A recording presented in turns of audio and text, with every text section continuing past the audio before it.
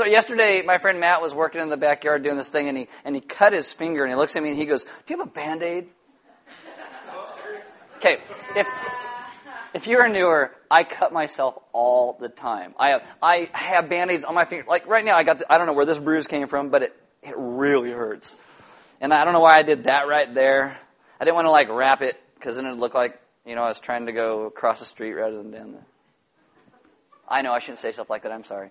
But so I'm usually, and he goes, "Do you have any Band-Aids?" And I'm like, "I got hundreds. Like, what do you want? Where did you cut yourself?" "Oh, on the knuckle? I got knuckle Band-Aids." Because, what color would you like it in? You think I'm kidding? I am. I even the last time I went to the hospital and they had to staple my skin back together because I cut it, I kept a stapler. So next time I don't have to go to the hospital, I can be like, "Oh." And you think I'm kidding? I will actually do it. I will actually do it. We have baptisms coming on September 4th. That is Labor Day weekend. Baptisms are a great time when we all get together and celebrate. We do a couple during the year. This is the one where Element provides tri-tip and bread. It's a time to remember that God made cows out of steak. And He's brought great blessing upon His people. So if you would like to get baptized, next week after every service, we're doing a baptism class. If you're not going to be able to make it but want to sign up for them, sign up in the back. We'll get a hold of you. But again, September 4th is Labor Day weekend. So the weekend we're doing it on will be a whole lot of fun. My name is Aaron. I'm one of the pastors here. And there's sometimes I'm trying to determine how I want to talk to you about something today, but I'll just start here. If you are newer, there are Bibles in the back. If you don't own one, you can have one. If you forgot one, you can use one. There are sermon notes on the communion tables throughout the room. They look like this. On the inside, you will get some notes and some questions that take you a little bit deeper into what we're talking about. If you have a smartphone, you don't have to shut it off. Put it on silent. That'd be nice. But you can download an app. It's called YouVersion. Click on More and then Events in YouVersion. It will come up by GPS in your smartphone. You will get sermon notes, questions, verses, announcements, all that goes along with today's message. Now, before we start today, I just want to say something real quickly. If you call yourself a Christian, that means you are a child of God. One of the things that God calls us to be about as His children, that we are to be peacemakers in this world. I think too often what Christians have done is we have politicized our faith. And we have said, if you are a Christian, you've got to believe this or you've got to believe that. That is unacceptable. We lift up Jesus first and foremost above all things. We keep thinking that if we would just get people to agree with us about these certain things, well, then the world would all be better. It's not. It's only when Jesus is lifted up and people believe will we actually have unity. This all goes into what we're talking about today throughout the Scriptures.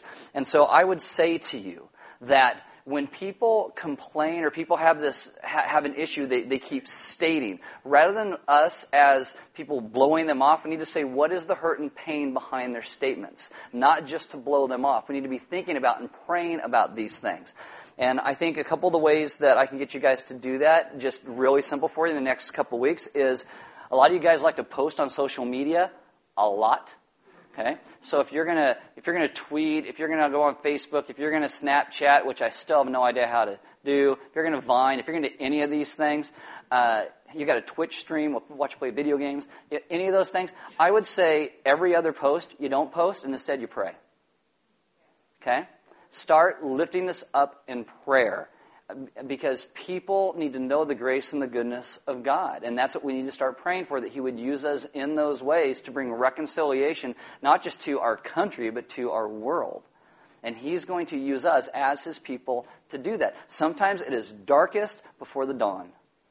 And right now, it seems like our country is getting a little bit dark. We do not get dark along with it. We stand in the light, we reflect who Jesus is, and live in His ways. Because only by following Jesus will our country be unified. Why don't you guys stand with me and read God's Word? We'll get started. This is Psalm 49, verse 4.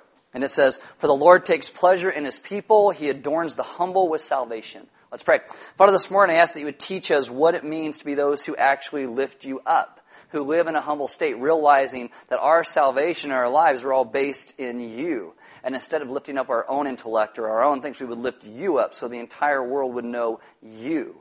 And in that, we would become unified and You be glorified and Your people would live in great joy because You are the one who has rescued and saved us. Amen. Have a seat.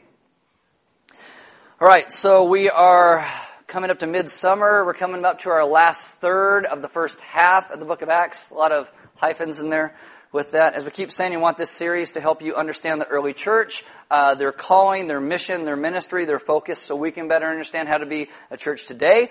We also know that many of you will not live the rest of your life in Santa Maria.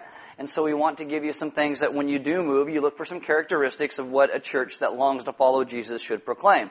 And the first and foremost, those is the gospel, that Jesus is central, that we are the people who are lost and are broken, and our great God has come and sought us and bought us and wanted to bring us home. We surrender our wills and our lives to Him. And what you're seeing in the book of Acts is they're taking out this message of Jesus. The persecution has begun to affect the church because they have been holed up in the city of Jerusalem because they like the apostles' teaching. And if, Peter or John was teaching us, it'd be like, yeah, we'll hang out here because I like Peter and John too.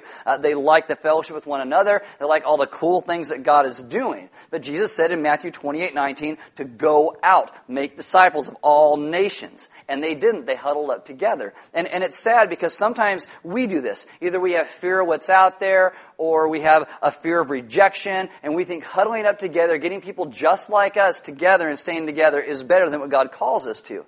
And I know some of you are Raiders fans, and for them they'd probably do better if they would stay in the huddle and never leave it. Truth hurts. I know. But God doesn't give us that option as a church. He calls us to go out. At the very beginning of the book of Acts, He sends His Spirit so we would be His witnesses. Acts chapter 1, verse 8, He says, in Jerusalem and all Judea and Samaria to the end of the earth. Last week I told you that the word witness, it's actually the word martyr. And think of that, that's how we had it in our Bibles. You will be my martyrs to the ends of the earth. That would have a whole different flair to it. Now, Judea is basically where they're huddled up. Samaria, we kind of talked about that last week. And eventually they will move out. They will begin to disperse. But that's more like in the later chapters of Acts and then throughout the history of the church. So last week we talked about Philip going into this area called Samaria. I told you about the ancient hatred between the Jews and the Samaritans. But another interesting thing of how this all kind of plays out is when the persecution hits the church, the ones that initially went out, the very first ones, are these deacons listed in Acts chapter 6. In Acts chapter 6, the church kind of fumbles the ball. They're not really taking care of some people like they should, so they install some deacons. Every deacon that they installed was what was called a Hellenist.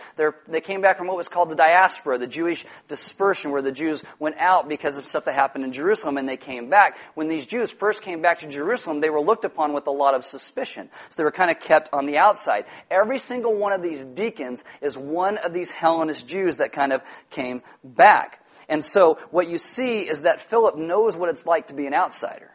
And so maybe this is why he's one of the first to go out. Maybe he had a soft spot in his heart for those on the outside. But he goes to Samaria, a place written off by the Jews as lost, and he spreads the gospel there.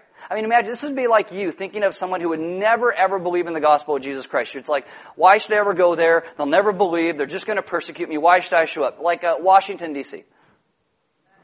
Or Sacramento, something like that. Why would I ever go there? No one's ever going to listen. What Philip does when he gets there is he performs what are called signs and miracles, even casting out demons. And a lot of people hear that today and we're like, oh, casting out demons, and we think Hollywood and hype. Jesus says in Luke 11:20, if it is by the finger of God that I cast out demons, then the kingdom of God has come upon you. So you cannot think of like The Exorcist and Poltergeist and green Play-Doh coming out of like every bodily orifice that somebody has. Most times in the New Testament, when you see demons, they're making people sick. They're trying to destroy God's image in people. And so when you read through the book of Acts, you got to remember it is mostly descriptive. It is telling you what happened. It is not prescriptive, telling you what to do. And so what you see by the description of it is that people are being healed and people are being freed from oppression and evil spirits. It was to show that Jesus was still alive, that His ascension didn't remove Him. It empowered His church to live in ways that He did. That the kingdom of God is going forward. And rather than being off limits to Samaria, it's actually breaking through into Samaria. And that's a beautiful aspect of the good news. No one is outside God's purview and love. And these verses are not saying that if you want to go spread the good news of Jesus, you got to go find Buffy the Vampire Slayer, Hellmouth, and the hive demons and start there. What it's telling you is that God's love is open to all people. His power and His presence is open to all people. A lot of Jews at this time would not believe that God cared for or would save Samaritans. The Samaritans believed that God would not care for and save the Jews. And so what you see is these supernatural things that Jesus did while he walked on the earth, those same things are done with the Samaritans. So not only will the Samaritans believe in Jesus, but so would the Jews believe that God was making one universal church, that Jesus is Savior of all men, that He is ruler of all men, that He is King of all men.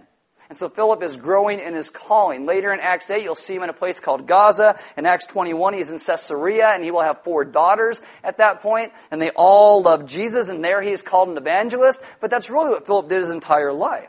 He goes into Samaria, and he is an evangelist. He witnesses. In Acts 8:8, it says that there was great joy because he's spreading the gospel of Jesus Christ. What is the gospel? When the book called together, it says the gospel is the good news that Jesus has defeated sin, death, and evil through His own death and resurrection, and is making all things new, even us.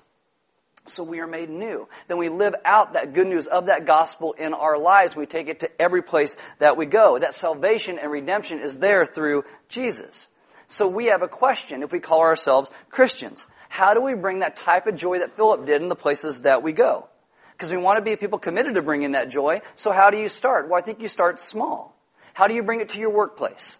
You know, there's a lot of people in your workplaces that probably don't believe in Jesus. So how do you live that out? You live it out in joy and love and peace and unity by showing who Jesus is above all things. If you're a student, you show it to your campus. If you live somewhere, you all live somewhere, like in a neighborhood somewhere, so you show your neighborhood that. One of the primary sources of joy was this idea of the reconciliation of all people. Philip is a Hellenistic Jew, and the Samaritans and Jews had this history of bad blood. Bad blood? Anybody? Wait a minute.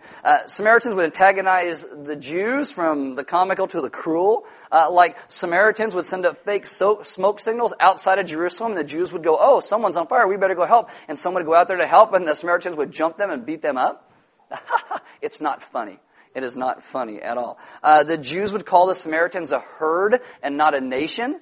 There was one time the Samaritans would take the equivalent of what we'd call like a big slingshot, and during Passover, the most holiest time during a Jewish calendar, the Samaritans would take pigs, which are unclean animals, and they would launch them into the temple during Passover, like Angry Birds. You know, but you're not launching birds, you're launching pigs, and that is like a declaration of war with them. The Jews had this proverb that said, a piece of bread given by a Samaritan is more unclean than swine's flesh. So these are all fighting words. And so here comes a Jew, Philip, a Hellenistic one at that, preaching to the Samaritans about salvation in another Jew, in Jesus. And they believed. And there was much joy because these people all found unity and redemption in Christ. The gospel creates a unity that overcomes years of hurt and mistrust. Think our country could use that today? Exactly. The way it does this is we understand that there is one common problem, and that common problem is sin. We all have sin in our lives. Augustine said, all sin comes out of pride. We think we're better than other people. We think we know better than other people. We think we are so much better than other people. It's all pride. We all have sin. All sin stems from pride. We all have a common problem. But there is one Savior, and His name is Jesus. His name is Jesus. And Jesus creates a new humanity. J.D. Greear calls it a third race. And what he means by that is that if you are a Latino man, that's like your first race. Then say you're raised in a culture that's Asian. That would be your second race. But the third race is what Christ brings and brings us all together. And that should be the largest. Like Jesus doesn't erase your cultural heritage. He simply, in the end, will outweigh it. Because that's the beauty of the gospel. The gospel overcame all of these people's biases, and it can overcome ours. We become a people who leave behind past grievances, where we refuse to trust one another. We put aside cultural preferences and accept one another in Christ because He's the one who saves us, so we become a humble people because Jesus saves. Open your Bibles to Acts chapter 8.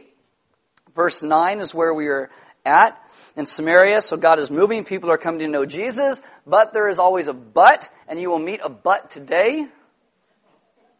His name is Simon. Acts chapter 8, verse 9. This is what happens next. But there was a man named Simon who had previously practiced magic in the city and amazed the people of Samaria, saying that he himself was somebody great. And so Luke is now trying to contrast Simon with everything else by using that word but. Simon's not one of those rejoicing. Simon is the guy that's kind of always in the background, always causing issues. Like, you ever go to the beach and someone's cooking hot dogs and there's not enough for you to have two, you only get one, and so you get that hot dog, you're like, oh, sweet, and you drop it in the sand. And you're like, oh, what do I do with this? And so you start trying to wipe up all the dirt because you're really hungry and you can't get another one, so you eat it anyway. Okay, I had 3 people in first, nobody in last service, maybe a few of you. Okay, I would eat it, okay? But if it's ever happened, you know, this is what how about candy? Cookies. Okay, so you try to get candy, and so you eat it, and for the rest of it, you got this grit in your teeth, and you're like, oh, what is that? That's Simon, okay? So, I know, a lot of build-up for not a whole lot of, but anyway. So, I would still drop in the sand. That's how it works. So it goes on and says, they all paid attention to him from the least to the greatest, saying, this man is the power of God that is called great. And they paid attention to him because for a long time he'd amazed them with his magic. Now, you all live in a society where you have special effects and movie magic. You've got David Blaine's and David Copperfield's and Chris Angel's, and yet still somewhere in the back of your mind, you all feel like you got a little bit of superstition. Like you watch Poltergeist or The Exorcist and you're like, that could happen. Oh my God. And you start to think that. When we look at the scriptures, sometimes we think these people are, they're just so far behind us. Those country bumpkins in those old ages, we're just like them. Too many of us will use words like coincidence and luck and chance, when if God is sovereign, those things don't exist. Too many people have lucky socks and lucky underwear and lucky t-shirts and lucky pens. You got a big business meeting and you got to go in, you're like, I'm going to wear my lucky shirt because it's a good shirt when people like me when I wear that shirt. We're weird. Like, anybody like baseball? Okay, so what do you have? Your favorite baseball player, right? He goes up to hit the ball. What do? Cleat, spin around, 1, 2, 3, okay. And they walk in there. This is why baseball takes so long to watch. Because they can't just get in there and hit the stupid ball. They're all too superstitious. So Simon does his tricks, but his tricks aren't real. And I'll show you why actually in just a minute. But people are scared of him because of the power that he displays. He's got this sleight of hand. I love R.C. Sproul tells this story. He's a theologian today. I love R.C. Sproul. And he tells this story about how he and a friend golf a lot together. And a lot of times there'll be like just him, and so they'll take a twosome and stick them with him and they'll go out and they'll golf. And almost every time his friend goes, oh, you should watch when R.C. Sproul hits the ball. It takes off in a blaze of fire. What R.C. Sproul has done for years is he's practiced this trick where he takes 2 matchsticks and he puts it down with his tee, and where he hits the ball off the tee and it hits those matchsticks and it goes. So they tell people this, and people are like, "Oh my goodness, that's amazing! This is impossible." That's Simon. Okay, that's Simon and how people look at him. And I mean, you do have illusionists today, and I think a lot of them take themselves way too seriously. Like, I think Chris Angel or David Blaine would do a lot better if they didn't believe all of their own hype and all that. But sometimes people will say illusionists, oh, they've made deals with the devil. And that's not true. They work really hard at their craft. One of my favorite magicians today is a guy named Justin Flom. And Justin Flom, has this video where he talks about this, where people have actually sent him letters accusing him of being possessed by demons or this kind of thing. And he's like, I am not demon possessed. He goes, I'm actually a Christian. And I don't mean an American Christian. I mean, I believe in Jesus.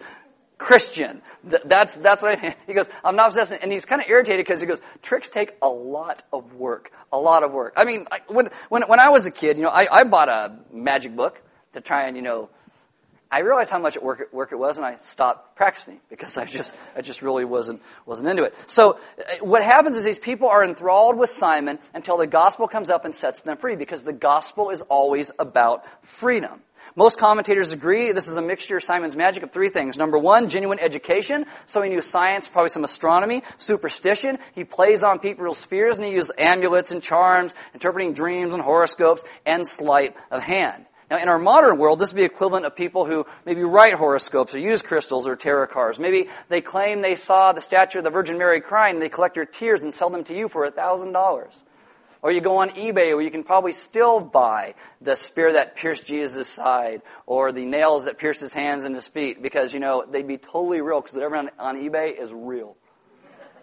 Verse 12. But when that's the people, believed Philip as he preached the good news about the kingdom of God in the name of Jesus Christ, they were baptized, both men and women. Even Simon himself believed. Now, you got to take a step back just for a second, because Acts uses different words for different things. The word that he uses for believe with Simon here is a word that actually means persuaded. Okay, so Simon is like, oh, well, that's Interesting. And after being baptized, he continued with Philip, and seeing signs and great miracles performed, he was amazed. Now, why was he amazed? Because Philip's power, which is Jesus' power, which is the Spirit's power, was real.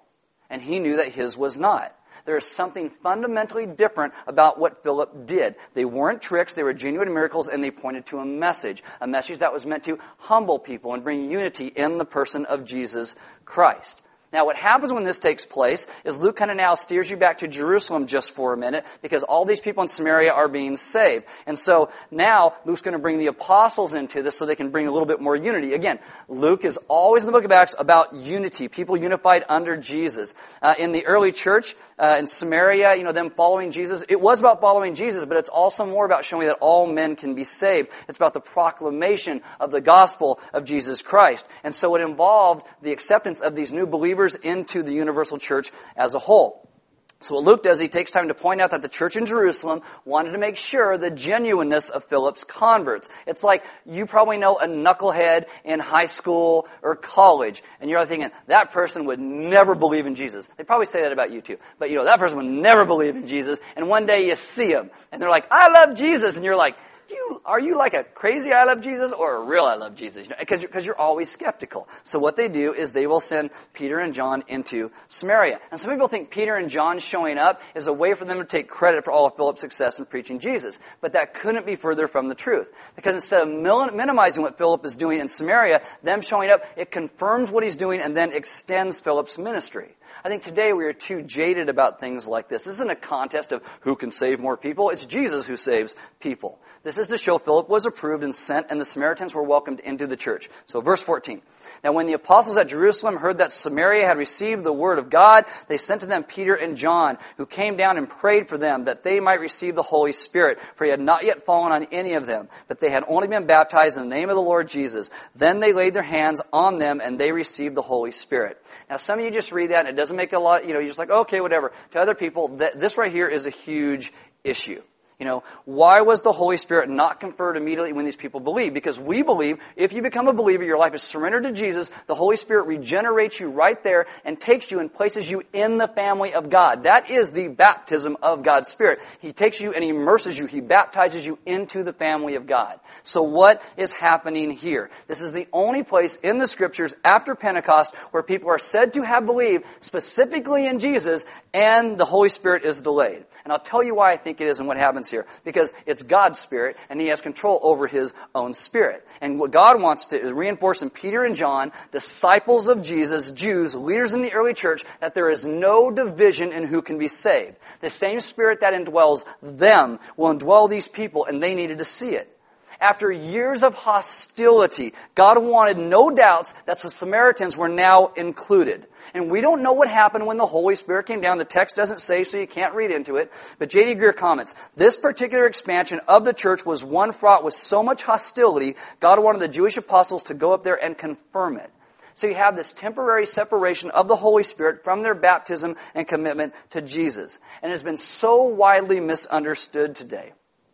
Catholic sacramentalists, they will say that this is why there's a separation between baptism and confirmation. Charismatics of various denominational backgrounds around, they'll use this as a justification for a doctrine called the second baptism of the Holy Spirit. Like it's a new act of grace following conversion. We have got to stop trying to make any separation theology out of this because these words are descriptive. They're descriptive. We got to ask, so what was God doing there?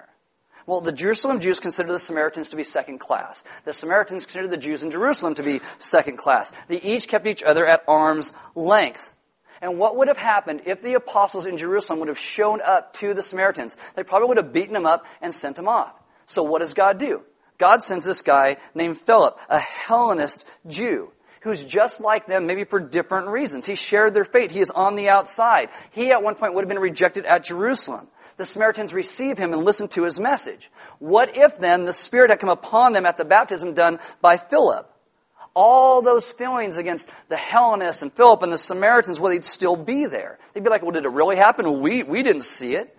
God in His providence, I think, withholds His gift of the Spirit because it's His Spirit to do with what He wants till Peter and John laid their hands on the Samaritans. And you see, Peter and John, the two leading apostles, now see what happened, and that begins to move forward. And the advance of the gospel now begins to take place outside of the city of Jerusalem. God works in amazing ways to make sure that not only was the gospel heard and received, but the church at large also heard and received it. And they saw these converts as being part of the unified church as a whole. It's all about unity. I mean, do you see how amazing God is? And the truth is for you, if you have ever felt like you're on the outside, like the church has judged you, or the church has marginalized you, or discounted you, that wasn't God. That's people. Jesus loves you and wants you to come home. You got to understand that He has been seeking you and chasing you down and loving you because He wants you to be part of His family. And if you are somebody who's been part of the church for a while, and you look at people and you say, oh, God can never save them, you need to get over it. You do.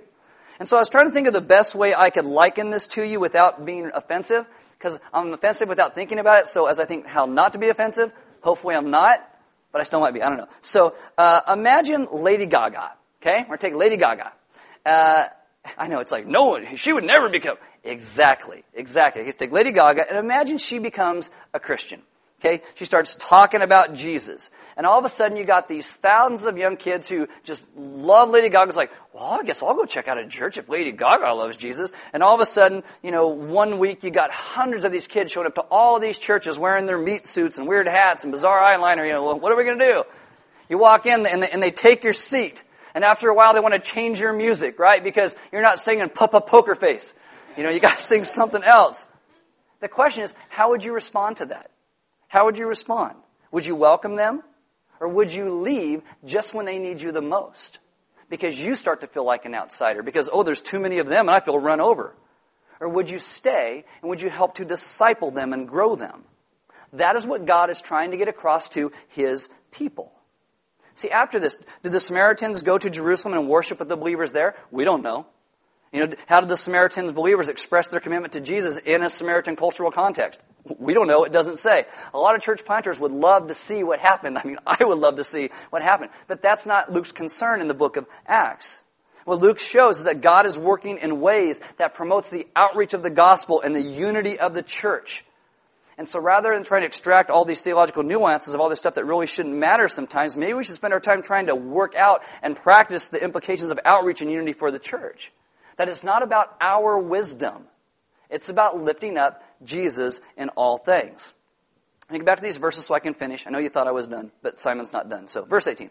Now when Simon saw that the Spirit was given through the laying on of the apostles' hands, he offered them money, saying, give me this power so that anyone on whom I lay my hands may receive the Holy Spirit. Simon's response shows two things. Number one, he didn't receive the Holy Spirit because he wasn't a believer. And secondly, he thought it was a trick or some power that he could acquire.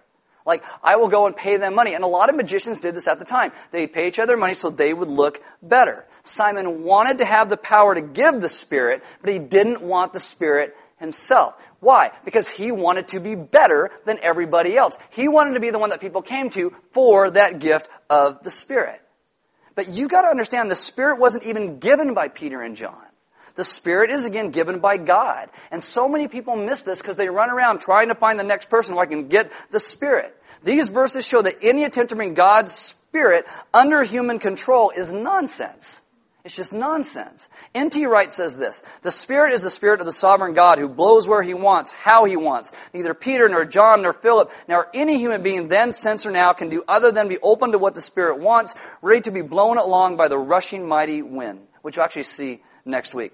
So Simon believed and he was baptized, but didn't mean he was saved because his life was never found in Christ. Because Simon was all about Simon. Simon wanted power to be great. He didn't want to be humble and be like everybody else. He didn't want to unify. He wanted to be better than everybody. Verse 20, but Peter said to him, may your silver perish with you because you thought you could obtain the gift of God with money. You have neither part nor lot in this matter, for your heart is not right before God. Repent therefore. And the word repent means to return. Okay? Therefore of this, come back to who God calls you to be. Repent therefore of this wickedness and pray to the Lord that, if possible, the intent of your heart may be forgiven you. For I see that you are in the gall of bitterness and in the bond of iniquity. And Simon answered, pray for me to the Lord that nothing of what you have said may come upon me. And here you see, Simon still won't even pray himself. He thinks somebody else has to do it for him. He only wants to escape punishment. This is not about saving faith. R.C. Sproul makes a distinction between two things here. He calls it attrition and contrition. Attrition is when you are sorry for something because somebody has a gun to your head or a knife at your throat, like in The Princess Bride, when they go up to, give us the gate key. I don't have a gate key. Fezzik, rip his arms off. Oh, you mean this gate key. It's that things like you have fear of being killed, so you're going to act like you're really sorry. A lot of people in courtrooms, when they get arrested, oh, I'm really sorry. But you let them go, they go do the same thing again. Contrition is where our hearts are truly broken over our sin, that we have offended a good and holy and righteous God. What you see in Simon is attrition. He only wants to escape punishment. True repentance is not about getting out of trouble or getting a ticket out of hell. It's recognizing that without Jesus, we are all lost. And our lives need to be surrendered to Him, and we do that out of gratitude and for His gracious saving love. Why? Because the gospel makes all things new, even us. The gospel changes us into the people God calls us to be. Verse 25, now when they had testified and spoken the word of the Lord, they returned to Jerusalem, preaching the gospel to many villages of the Samaritans. So now they go city to city, proclaiming the good news. Let me try and bring this to a close for you. Give you a little bit of history. There's an early church father born in the first century. He was actually a disciple of John. His name is Justin Martyr. Anybody heard of Justin Martyr? Okay, a couple of you. Justin Martyr is probably one of the earliest and greatest church fathers. He's like my favorite. Justin Martyr was a Samaritan. He was a Samaritan. And he speaks about how Simon the magician tried to continue and start a hybrid church. That he became one of the leading heretics in the early church. Later, Irenaeus, another church father, speaks of Simon as the father of Gnosticism, the one thing the church always had to fight against. James 4:10 says, humble yourselves before the Lord, and He will exalt you. 1 Peter 5:6, humble yourselves, therefore, under the mighty hand of God, so that at the proper time He may exalt you. These things are repeated throughout the Old Testament and the New. It is God's Spirit that humbles us. And if we are not a humble people, we are not filled with God's Spirit. We are not. Simon didn't want to be humble. He wanted a power to be great. Yet the most humble, those who are repeatedly humbled by God, like Peter, have the one thing Simon can never buy. The power of God. And the amazing thing, that power of God is extended to you as a gift to those who believe and receive. I mean, the Spirit gives us the vision to see Jesus. He changes our hearts so we see the world the way He does. All to bring unity to those as only He can. God rescues us. He redeems us. He saves us. He puts us into His family. And in that family, the most important thing should be Jesus. Our worship of who He is, of what He has done. Because only in that will we be a people who begin to live in unity. I know so often we want to go out and we want to proclaim our own intellect and how great and how wonderful we are. If people would just believe like me, then everything would get better. No, it wouldn't. It wouldn't. The only thing that will bring unity is when the world centers itself on the worship of Jesus. Only then. Because you and I, we all have sin that separates us from God and each other. All the petty little issues we have with each other that kind of separate you from other people, that's all sin. And those same things separate you from God. We have a broken relationship with the good and holy God.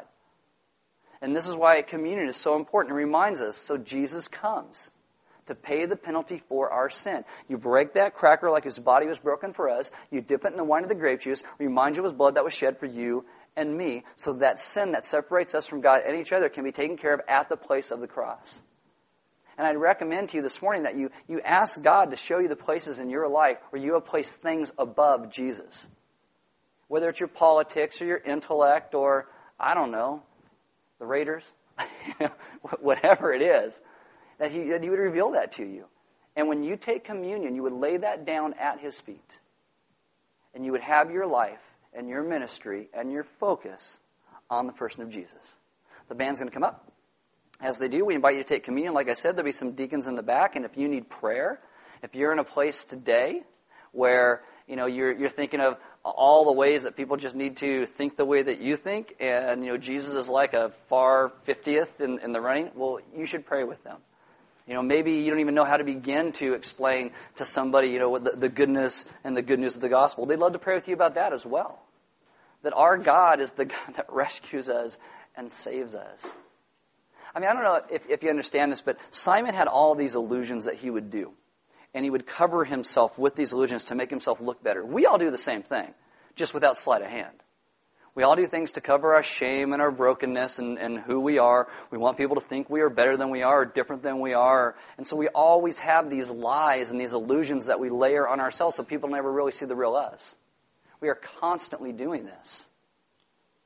And what this tells you is that Jesus comes to strip all that away so we can be the people He intended for us to be.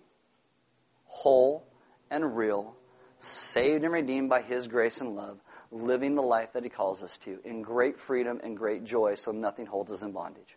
There's offering boxes on the side and one on the back, and we give because God gave so much to us. Giving is just part of our worship, so you have the opportunity. Do not pass the plate. And there's food in the back. We invite you to grab something to eat. Maybe grab some sermon notes, meet some other people, go through some questions, and maybe allow somebody to ask you the hard question of, what in your life do you think is more important than the gospel of Jesus Christ? What do you think if people would just believe in, well, then we could solve all the problems? And then maybe trust Him enough to say, you're wrong, because it needs to be Jesus. As this is how we come into each other's lives and speak the truth of the gospel, because God is so, so good. And He keeps resetting us and picking us up and steering us back towards His vision of who He is. So let's be a people who lift up Jesus first above all things, because only in that will our nation and our world live in unity. Let's pray. Father, this morning I ask that You would teach us what it means to be a people who trust You with all that we are. That we would honestly be able to look at our own lives and the places where we have built up illusions around ourselves. Not just illusions where we're trying to fake other people out, but maybe in places where we're faking our own selves out. And that You would come and You would remove the scales from our eyes so we would see You clearly and see our hearts clearly as well. And we would recognize anything that we have put in the place of You, and it would be dismantled. And You would be first. That when we look at the problems of our world, we would come to a place where we say, teach me to lift You up. God, we see how much man's wisdom destroys things. And yet we see in Your grace the unity and the hope that You bring. I ask that You would teach us to be such a light in the world that unity doesn't become the goal, but You become the goal. That worship and love and faith in You is what we were meant for. And that out of that comes peace and unity. Humble us to truly live as Your children in this world, honoring You in all that we do. That we would love You because You have first loved us. And we would understand that great love deeper and deeper the more that we walk with You. Open our eyes to see the goodness of who You are. We ask this in Your Son's good name. Amen.